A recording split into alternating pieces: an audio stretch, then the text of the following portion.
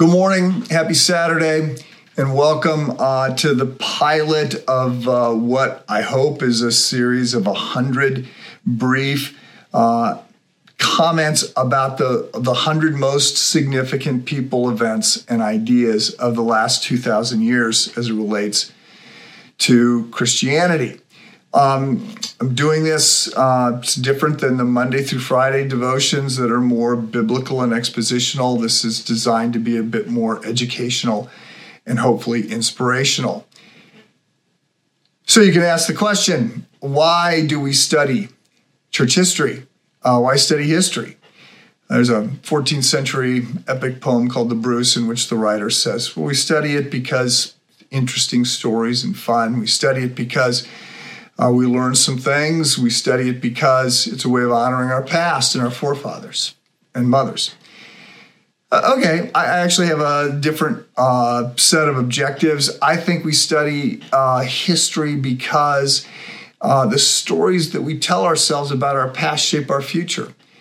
I think we study history because it is fun. I just will concede that I'm doing this in part as an excuse to have justification to read more history and to think about it. I think we study history because it can importantly shape our souls. Those who study history tend to be a little bit more circumspect, a little bit more humble, a little bit more aware that we stand on the shoulders of others, of giants. And we study history because it's important to God. God is a God of history. He doesn't dismiss it as, a bunch of circular events or an illusion.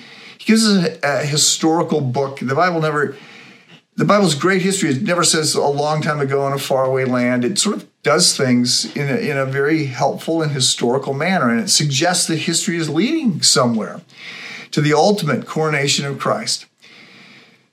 Now, let me just say a couple things to frame what's going to start next week.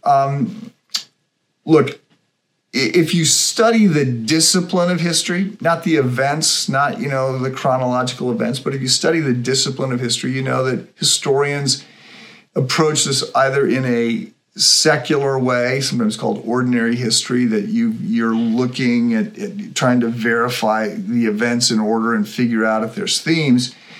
Or there's also what they would look at somewhat askance as providential history, which recognizes the intervention of God and perhaps a book that is telling you what certain events mean.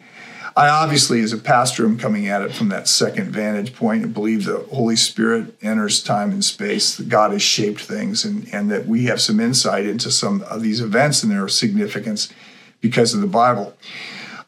This is going to be a very Western take, so that's European, American. That's a weakness, but I just, studied Middle Eastern church history, obviously. Some of that pulls in North Africa, but I've just not done African church history or Latin American church history.